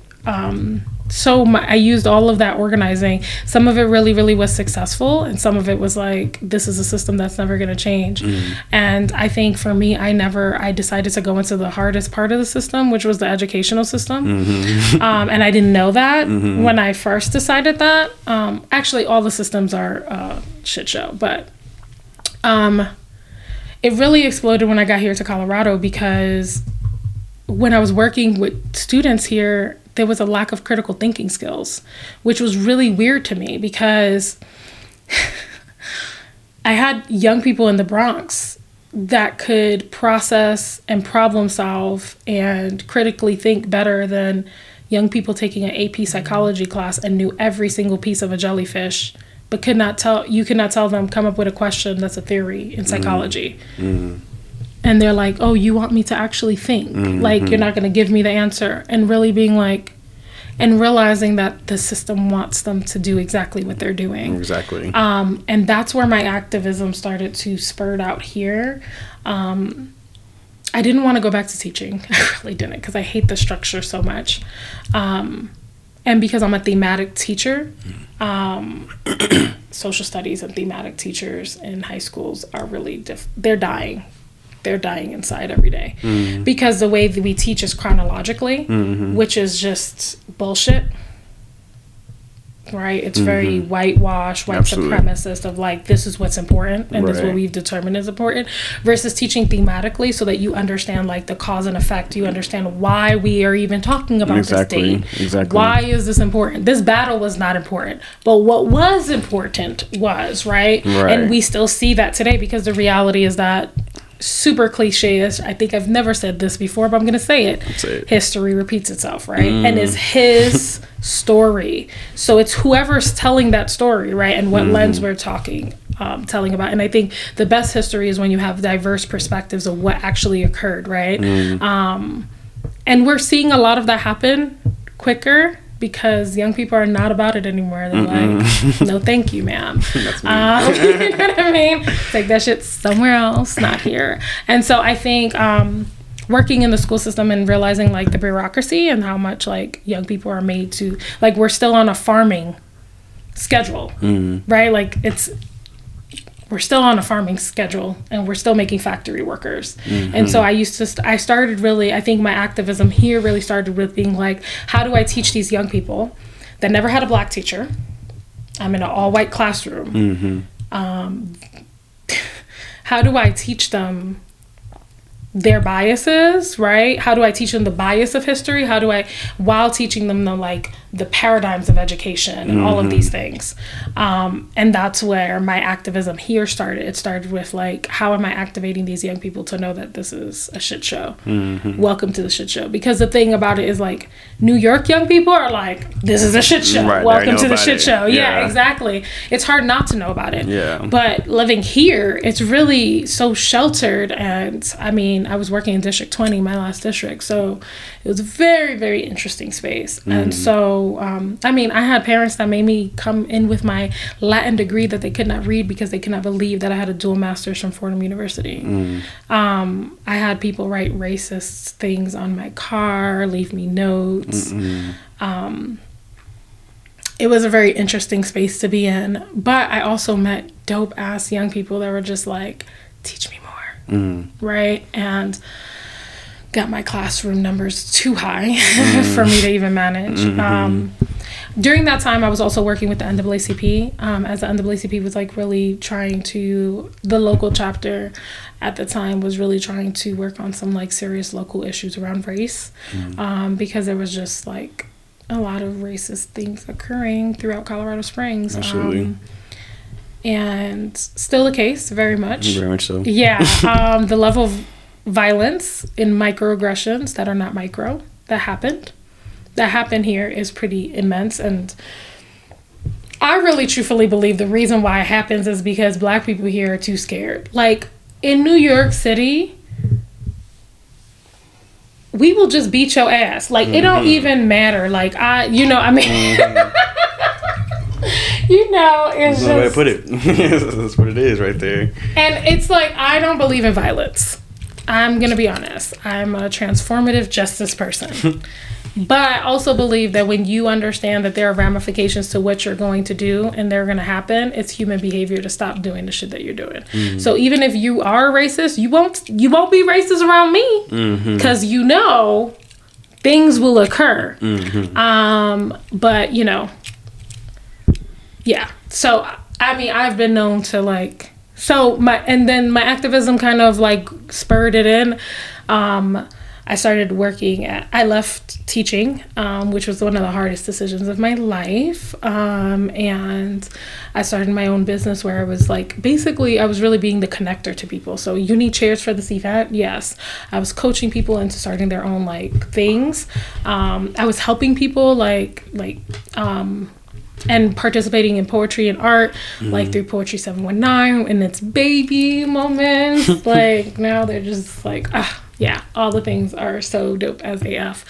And so then, and I was helping I was teaching people how to organize, basically, because I just didn't want to be in the limelight. I don't like to be the person that people know that I did something. So, for instance, last year I helped organize, let's say 20 events. No one would know that I help organize those events. I don't like to be the person that, it doesn't make a difference. Right. Until we eradicate racism, homophobia, transphobia, toxic masculinity, like all of these factors, it doesn't even matter. What does that do? And I feel like that's the hard part I'm having with Colorado Springs, because now activism or organizing is seen as a like celebrity show. Which to me is like disgusting in so many ways. And so I'm just not about it. And so I have actually like taken 5 step backs, where I'm 5 step back when it comes to like steps back. When it comes to like doing local organizing, I rather do now statewide organizing. I rather do like policy work. I rather do, because it's also like there's a ton of traumatized people doing the work sometimes. And they're bleeding their trauma and they're eating each other away. And toxic masculinity, nobody's dealing with that, right? Like, so black people, guess racism, you have it, baby. It's a it's barely uncurable on all of us, right? We all process it differently and also have to heal from it. And so it shows up in so many different ways where it's like, because you're a feminine presenting person, you know, or for me, it's been, you know, when I was like, oh, y'all is like homophobic as AF. Are y'all dealing with that? And it was like, oh, we don't really want to deal with that. But can you help us? Can you do all of these things? Believe you're, you know, to the point that like I've gotten into arguments with other organizers and been like, you can come through. No problem. And once it got to that level, that's when I decided that wasn't, because we don't have the same foundations. I have the foundation of community. Right. This is not a parade. This is not a joke. This is not for any fandom, because that's just weird and awkward. And so a lot of my advocacy was a lot of like equity stuff here within the educational system, bringing resource. And then I started doing LGBTQ work, and that felt like really, really like the most empowering space I've ever been in for myself, where it was like, oh, I'm not going to give no fucks. That's where we're at. Wow, this is great. And then also like dealing with racism within the queer community, and trying to dismantle racism within the queer community. And then the people that are not there. Where are our Latinx folks? Where are our Asian folks? Where are recent immigrants? Where are, like, what does that look like, right? And looking at everything as a spectrum. And also, like, this has been a cis white male space. And y'all got y'all liberation with y'all little ring situation, can get married. But Black trans people are still dying in huge numbers. And making a lot of my work to be like, we shouldn't have to have an LGBTQ center. We shouldn't have to be picking babies out of the river. You know? We need to be making multiple spaces, right? Like, all spaces should be safe. And so a lot of my advocacy work has worked around building those safe spaces, which means like going to the, you know, DA and being like, when you charge someone, you're misgendering them the whole process, and then you're wondering why they're not compliant with you. Or when you're looking at two same-sex or same-sex humans, right, or two cisgendered humans that are in a relationship, you're deciding who's the aggressor in a very interesting way. And you're using all of your biases, right? And so doing a lot of that work in a lot of different spaces. And so, I don't know if that answers your questions. Sorry. I'm not going to apologize for anything. Yeah, that's where we're at. No, not at all. Okay. Yeah. Or we can go longer as well. No. I'm gonna try to reel it in. All right. Start off with cool. The question that I know you've had a tight relationship with youth, both in Harlem and Colorado Springs, and that you've gone over how you've been drawn to it and what you resonate with within youth. Yeah. But you just talked about you just brought up working specifically with LGBTQ plus communities, and so I was wondering what were some of the biggest challenges you might have had with queer youth, and also what were some of your favorite things about working specifically with queer youth in general in Colorado Springs. I just remember the question I had. Okay, write it down. The question that I had pertains to this. Okay. And so it was when specifically did you kind of solidify in your journey your gender fluidity, and how did that play into working with queer youth? Whew. Yeah. Okay. Cool. I like that question.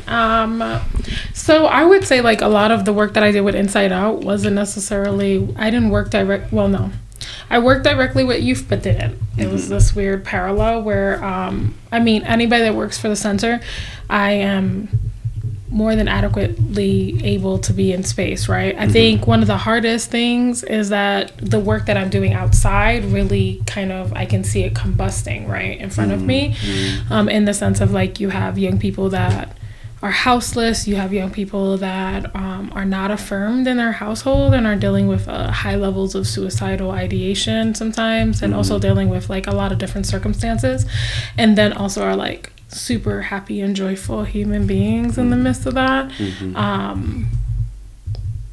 And I think one of the difficulties with me was like, I never came out to my family. I was just me. Mm-hmm. And it's been that pretty consistently. Like, you know, it's just always been that. And I think the hardest part about working with youth that are in Colorado Springs is like this family acceptance that I never really looked for. And so sometimes it was really hard holding space in that space because I'm just like, who gives a fuck? Like, you know what I mean? And I think it's also like my native New Yorker that's just like that shit don't matter. Yeah. Like, do you know? Yeah. I think the hardest part is seeing the way the decisions that adults are making hurt young people, like truly, truly hurt young people. And they have no, in many ways, they don't have power, right? They're disempowered in so many ways. Mm-hmm. And I think the things that I really enjoyed working about Inside Out is the empowerment of young people. Mm-hmm. It was that space of like, getting to work one-on-one with young people and teaching them how to organize, or like we can do a survey and doing assessments and doing all of these things, and then also like literally building a stage for them to be like, you're gonna like speak at this, right? You're gonna go lobby in Denver, right. You're gonna go talk on this, or you're gonna present and you're gonna teach people about like LGBTQ, and seeing the development of my young people in that space. Like no one could take that away from me. Like even on my worst days, that's probably what still got me to work, you know? And the fact that y'all teach me, you know what I mean? Like, absolutely. Like the reality is that when I learned what being gender fluid was, it really resonated with me, but I felt like I will always be a Black woman. So then it was really hard for me to be okay with like being gender fluid, because I will always be a Black woman. I will always be the mother of my children. And it just felt like it felt difficult to sit in this space of fluidity for that reason. Because that didn't feel very fluid. Those pieces they aren't fluid. Right. And so, and then also realizing like, I guess as a person that has cisgendered privilege, or appearance of cisgendered privilege, right? Like realizing that when I came out as a gender fluid person, like I felt a lot of pressure because I didn't feel trans enough. I didn't feel non-binary enough. I didn't feel any of these pieces enough.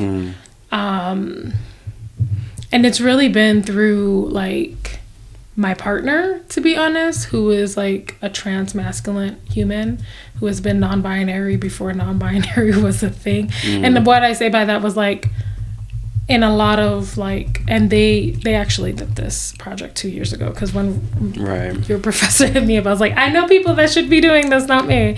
And also like, they have affirmed my existence. They have affirmed the fact that I could be all of those things.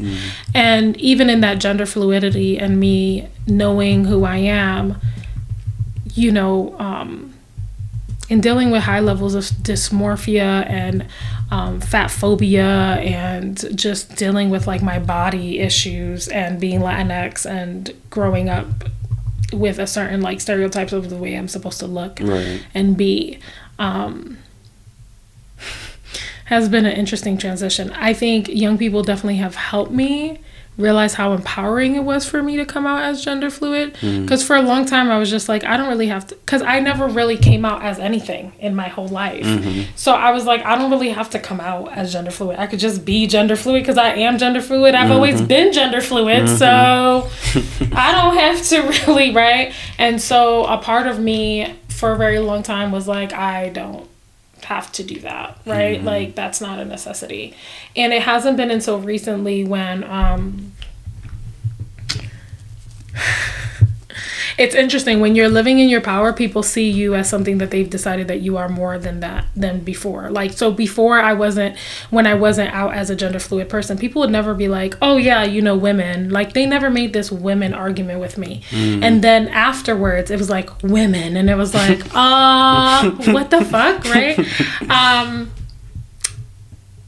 So 2 things when it comes to young people, and I guess my gender fluidity really like stick out to me. One time I was doing a panel, and it was at UCCS, and it was for Women's History Month, and I was like, right, because this happened. I literally have Facebook posts that like, just letting you know it's coming in 3 weeks. Please do not reach out to me. I don't sit right, but they were like, no, we want to do like non-binary, like a fluidity of femininity, and I was like, oh, okay, we can get behind that, right?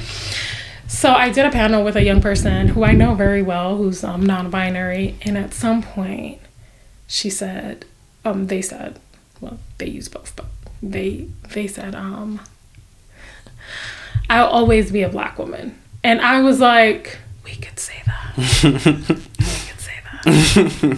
You know, and I remember, because I know this young person very well, I like hit them up and I was like, can we have coffee? I was like, we could say that? And feeling just really empowered by that moment when like I realized, this young person made me realize at the old ass age of 37 that I really like can be all the things and nothing all at the same time. Absolutely.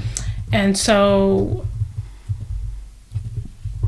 yeah, so like young people have definitely assisted in that space.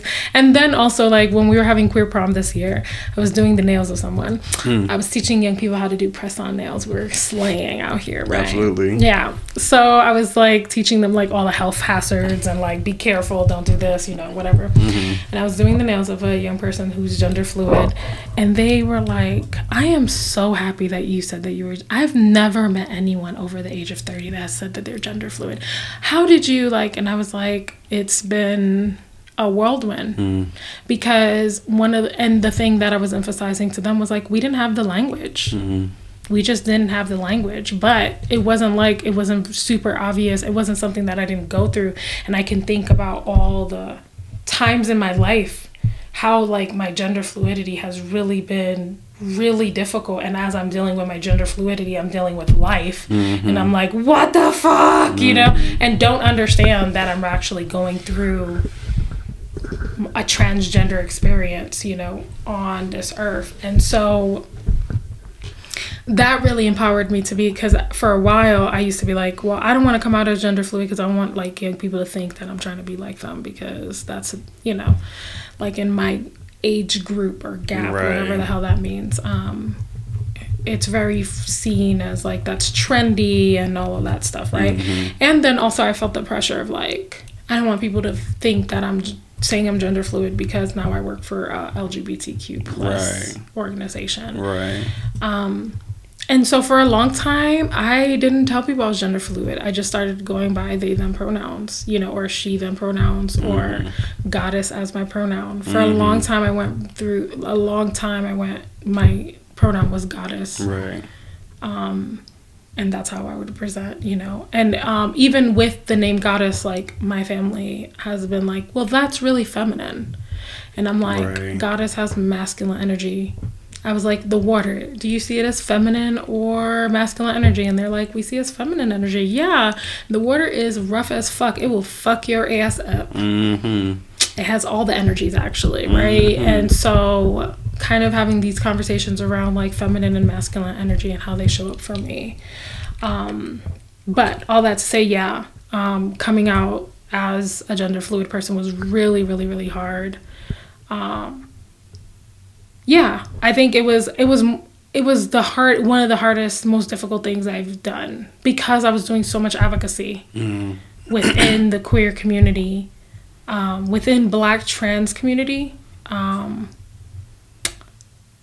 It sometimes felt inauthentic of who I was, even though I knew who I was before the conversation. And also I was using my privilege. And it kind of took that away a little bit in some ways, and a little bit. In a lot of ways it did. Even with my sexual violence work, I've never really told people that I've been raped or I've been sexually molested and all these other things, because in my queerness I don't get that. I don't get to have that story, because queer people are known, they use that against us, right? They use as weaponize it against us, of like, the only reason why you're queer is because you've gone through sexual violence. No, baby. No, that's not the way this works. Right. So it's eliminated certain pieces of my identity so that I can do activism in a place where I'm doing it not as a survivor, but a person that has privilege. So, yeah. Thank you. Yeah. No worries. Just in terms of my personal life, I've gone through I'm going through a little bit of that journey. Gender fluidity. And it's beautiful. I'm so proud of you. I'm so happy. I'm proud of you as well. Ashe. I mean, I think that, I have my own notions of gender fluidity, but, I think all of it is beautiful. But I think that it's one of those things that I just can't understand. Whatever. In the trans community, there are a lot of difficult things to understand for a lot of people. But gender fluidity is something, maybe I'm biased. I can never understand how you can't understand that there's a spectrum of energies and of things. I don't understand either. Right? Everything, nothing in nature is in the binaries. Right. And everything can be seen and energetically in the spectrum. So it's just one of those, the trans community in itself, Lord. But unfortunately, this society is just, it functions for their greater good. Let's just say that. So congratulations. Keep on pressing. And if you ever need anything, do not hesitate. Ever. I might have to. Yeah. I mean, I might have to too. You know what I mean? We gotta lean on community. Absolutely. I'll be here. But I know that we talked a little bit about Colorado Springs. I wanted to bring that back up and delve deeper into that. We mentioned your first impressions of Colorado Springs. So I wanted to see what you found that has resonated with you, that you connected with in terms of places, spaces, communities, specific to Black queer spaces. Colorado Springs, if there are some defined. Yeah. And that have been especially important to you. Yeah, I think it's interesting because people have coming from New York City, right? I met the director of New York City Pride one time at a conference, and he's so Puerto Rican. I love him so much. Cisgendered gay man, oh my gosh, vaya boricua, right? I'm yeah, and we're having our moment. And in our conversation, he invited me to go have dinner, and I was like, yeah, let's go have dinner, whatever the case maybe. We went to go have dinner, we're just chatting it up, and at some point he's like, yeah, you must miss New York City Pride. And I'm like, I've never been. There's something about Colorado Springs that, because of the lack of culture, you have to look for it. And you're the people that would never go to Pride, spent a long time in the village. That was the jam. A lot of wildness. No comment there. But Pride was not my thing. I was just even the week, that everybody's getting ready for it. But Pride here is a thing for me. I went to my first Pride here, not because I wasn't out, because I needed community. And so I would say that in the Black queer space specifically, now they have Black Pride, which is awesome. And I am definitely trying to get involved more into. It's a Denver base, so it's really difficult. Locally, you have Poetry 719, which we do stuff, they do dope stuff, in which we've had, they have a QTPOC poetry night, and they are continuously kind of featuring queer Black artists, you know what I mean, and have thrown events and have their arts festival. Black queer spaces are hard here. They're very hard because I feel like the Black community is hard here to even congregate. Then you add queerness to it. Mm-hmm. And you add a different... It's really interesting because, like, I've been meeting a lot of Black lesbians and I'm like, why don't you come out to things? Like, where have you been? You've been here for how long? Oh my gosh, where you been at, right? And it's because people, you know, it's a lot of dynamics. Like, you know, it's hard enough to be Black here. Right. Just being Black is hard every single fucking day. Excuse my language. No, you know, absolutely. Ain't nobody really trying to add more disenfranchised oppressions on that docket. You know, and some of us have privilege to maneuver ourselves in some space, and some people don't. Right. And it's just, and it's also the fact that I feel like Black spaces are dealing with white supremacy, queer spaces are dealing with white supremacy, and nobody's actually healing from white supremacy. So then you bring a Black queer person and they're dealing with all the trenches of bullshit, right?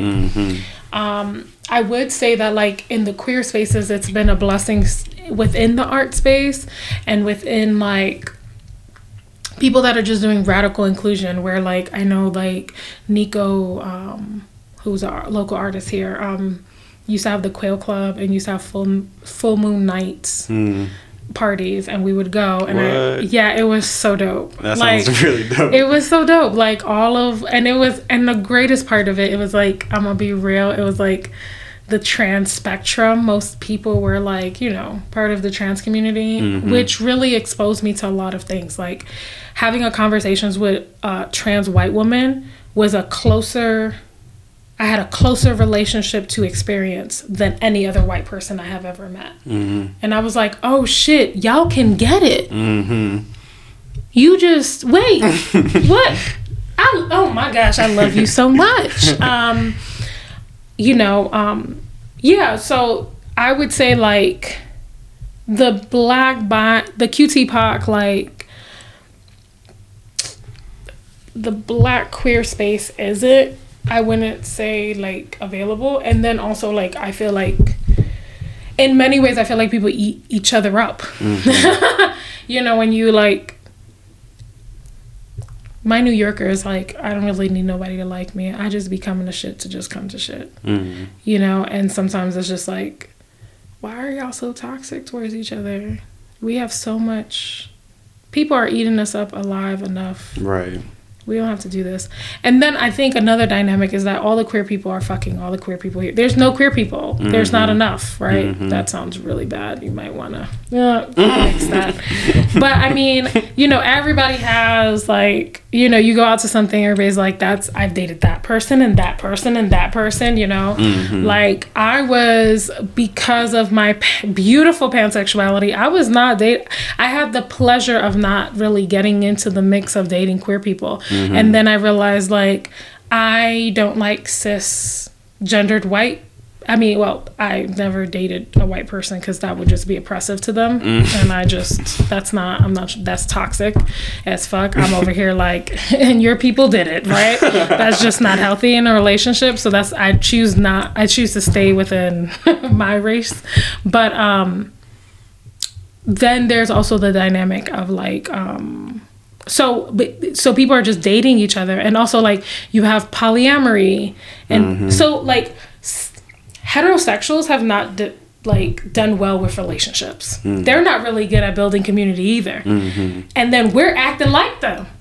So here we are, right? And everybody's just, like, deciding to have really bad relationship and trauma bonding and all of these, really, not to, like, over therapize everyone, but it's, like, really interesting. And then I think also working for Inside Out, I just have had to, like, keep very clear boundaries, unfortunately, because the work that I do is not going to be, like, diminished because we've decided that this is happening or how this is happening. So and then also, like, queer people don't get respect, right? We're seen as over sexualized and all of these other pieces, and we don't have a fundamental understanding. Like, as Black people, we can honestly say we have a fundamental understanding of the way we treat each other. Queer people don't, right?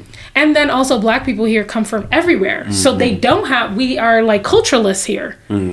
Everybody's trying to, like, infiltrate their culture and it brings Colorado. So yeah, we ain't got no Black queer community, other than I think like there are certain spaces that are made, right, which are beautiful and blessed, and thank God we have them. But I think the actual community still needs a lot of work. It deals with the same thing Colorado community deals with.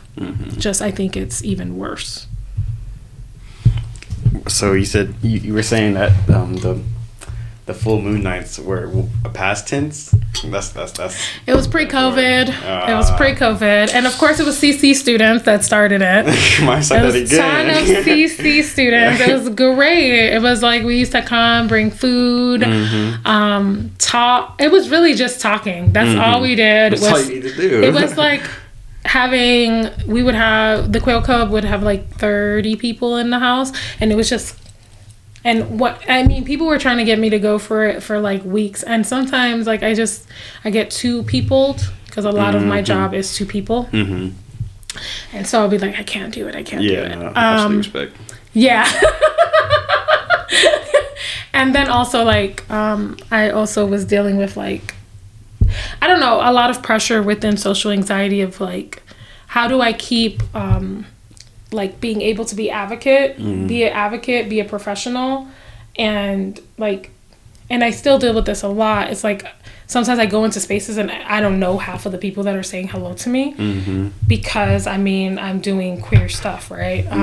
Which is great, but then it becomes like really scary for me because after I got arrested that one time, like I was getting notes and threatening letters and I almost lost my job. Like, so I have like these protections up to a certain degree, but then with my queer people, I don't want to have these protections, but sometimes folks, have different intentions or of being a friend, I guess.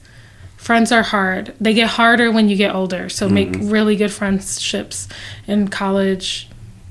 And then also realize that you mold and you change and your boundaries are different, and that's okay too. But yeah, I don't know if that answered any of the questions, but no, that's it definitely did. My understanding.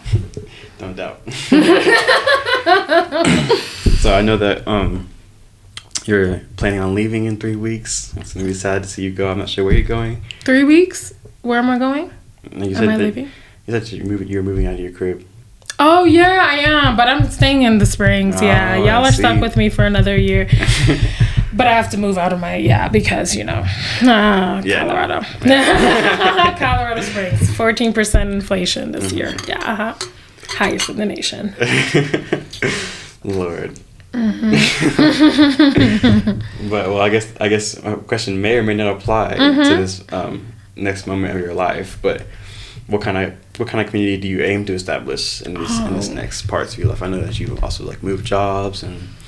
Yeah, thank you so much for asking that. So I like 2-3 years ago, I started to call my soul tribe because I was just like, I'm lonely. Like I've done all the it's beautiful. You did all the internal growth. You was healed, girl. You made it. Look at you, right? Yeah, I'm so proud of you, yes. Right? All the things. And then I got to a place where I was like, but I am particularly in COVID, like realized I didn't have a lot of friendships. Most of my friendships were rotating around work and also deciding like, yeah, COVID did all the things, right? Like, if we believe that we want to break white supremacy, why the hell am I working 80 hours a week, right? Like, all these things. So, all that to say, I started to call my soul tribe. And I think the community that I'm trying to cultivate currently is more interpersonal than it has been in the past. The community I've built in the past is more around like, let's get people activated into doing something. And I think the community I'm trying to build now is I'm building community that's like, let's not do shit. Just to fuck up the system. Let's just live. Like, when are we going on a trip? Let's go to Hot Springs. What book are you reading? Where are you in your development and growth? Absolutely. And way more interpersonal. And it really came out of like seeing the world in joy and pleasure only. I started to realize most of my conversations with other human beings that were adults were all very, very serious conversations. There was no space for laughter ever. Like every year I make, what is it? I make a promise to myself and I choose like one very, very generic word that the year is going to be about. And like last year it was about laughter. I want to laugh more. I spent my whole life, I did a lot of fucking crying, baby. My cancer ass, what? We cried a lot, you know? I don't want to do that. I want to laugh. And I started to realize that my revolution isn't laughter. I wasn't made and molded in this society to laugh, to have joy. So a lot of my work recently in community is reminding community of how to have pleasure and laughter and joy, even when we're fighting and working for something, right? So even when and then also like micro levels of accountability. So I can't work within a community that is has toxic masculinity. So a lot of my community work is around how do we work through your toxic masculinity? Why does it even exist still? And what does it function in? And the liberation of folks like only working in their highest energy, which means like it doesn't feel bothersome. It doesn't always have to feel uncomfortable. Uncomfortability is a part of it, right? But the uncomfortable part is not you doing it. The uncomfortable part is actually what's happening, what's occurring. And people working within the energy that they want to, like, and understand that they have energy and there's certain things that you do low and high, right? So a lot of my community work is like working with my comrades in different ways to show them that we don't have to, like, also like on a biological level, when we go through trauma, when we go through chaos, we get addicted to the chaos and the trauma. Like it does something to the brain in which everything has to be chaotic and traumatic up to a certain degree. And so how do we heal those certain parts? We have to change patterns. And part of those patterns is not continuously having chaos or seeing things in a chaotic way. And then also linking that into like, we're breaking the pillars of white supremacy by like not just doing shit and not worrying about time and not doing all of these things. I'm not living this life anymore. Who's coming with me? And so a lot of my community work, I would say, in this phase is like building better interpersonal relationships in which and again, wow. 2 years ago, I manifested. I was like, I want to start working with people's crap. You know, when people meet me, it's like this pedestal of like I'm perfect, which is disgusting, right? Like no. But then and also like I started to realize like I wasn't comfortable with people's shit. And I was like, but we're working through a lot of hard shit. Right. So why are we not holding space for that? So then I started being more like, I'm just going to tell people all of the shit that I'm like, what's really bothering me. So like if I'm going through like dysmorphia in the morning, or if I'm going through like, I just had an argument with my autistic 12-year-old that is refusing to put on deodorant because I need to justify him putting on deodorant this morning to him for him to feel secure. And I just had that conversation. When we start this conversation of having coffee, I'm going to tell you I need 5 minutes and you don't know what Jeremiah took me through this today. Like, right? I think who broke me out of that was Anaya. Anaya is like a warrior princess and is all about laughter and joy. She's like, you're serious? For what? Like, she came out the womb like, this is a joke. You don't know that this is a joke? You're taking it too seriously. You know? And so I've had to change my mentality. And I think that's the community.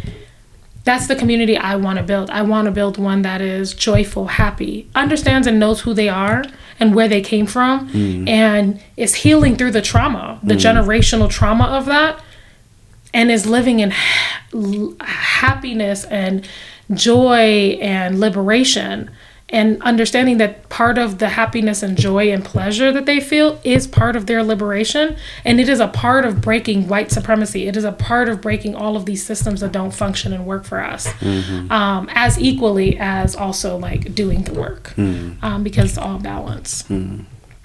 So that's where I am in my community building. Yeah.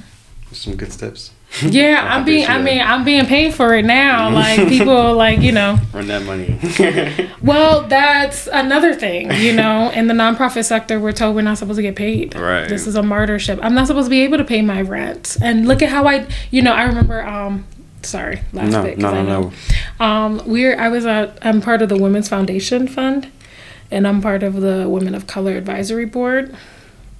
And there was an executive director, and we were looking at a application. And at some point, like, everybody was like on 1099s. Like, their budget was like over 100,000. Everybody was on 1099s, and I was like, we're not funding these people because they're not giving benefits. They're not giving PTO to their people. Like, this is not the way. This is not good, right? Like, they're cultivating scarcity.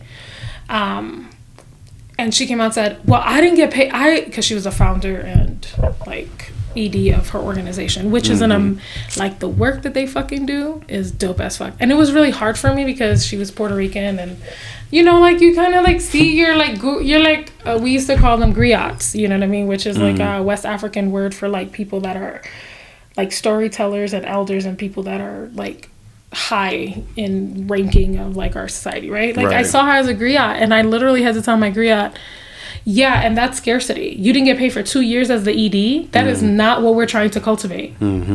You had to put a second mortgage out on your house to continue to do this nonprofit. Shame on the structure that made you do that. Absolutely.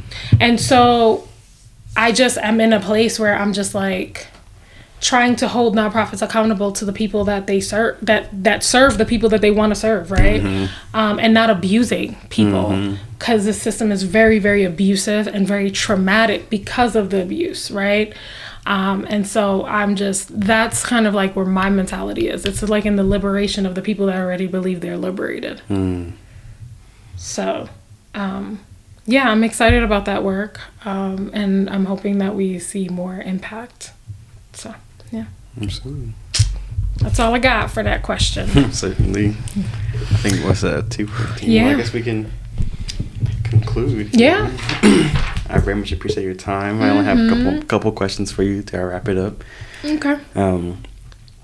I guess if you wanted people to hear one thing from you, what would that be? And that can be specifically as a person, a human living on this earth, or as a community organizer. What a piece of advice you would give to youth in Colorado Springs about organizing, about living, about breathing? My piece of advice is that we can't go into the community and fix anything when we haven't worked on ourselves internally. And when we are at our best version, our community can be at their best version, because they're going to be a mirror to us. And I guess I say that all to say that, like, you're worth it to choose you and taking care of you, like all of the pieces. You didn't make this. You didn't make and construct this. And most likely you won't be the only person to like destroy it. But part of destroying those pieces is also like taking care of you. Because we're taught not to take care of ourselves. And so I think the biggest piece of advice that I had to learn the very long and hard way is that the revolution is not in your burnout. It just isn't. The revolution is in your joy and happiness. And when I was a young person, they used to tell us that we were like lazy as fuck. Don't be lazy as fuck. Be lazy as fuck. Go be lazy. Go take a fucking nap for all of us. Go rest. Go look at some leaves. Go do some art. Go do what like fills your cup all the time, because that's where the real revolution is, in my opinion. So yeah, I can absolutely agree with that. Don't adult until you have to. Not about it. So yeah, thank you so much for taking the time. Thank you very much, guys. Let me know if y'all need anything else. Good luck this semester. Very Good luck with CC. Lord.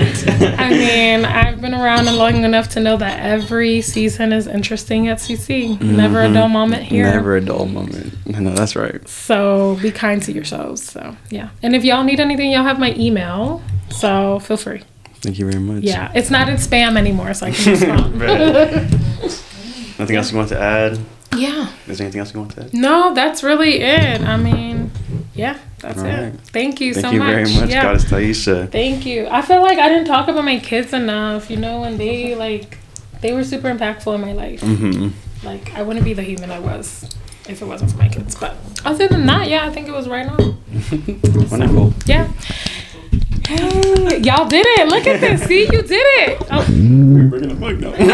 Right at the end. Right at the end. Lord, should I just Right pause at the end. it?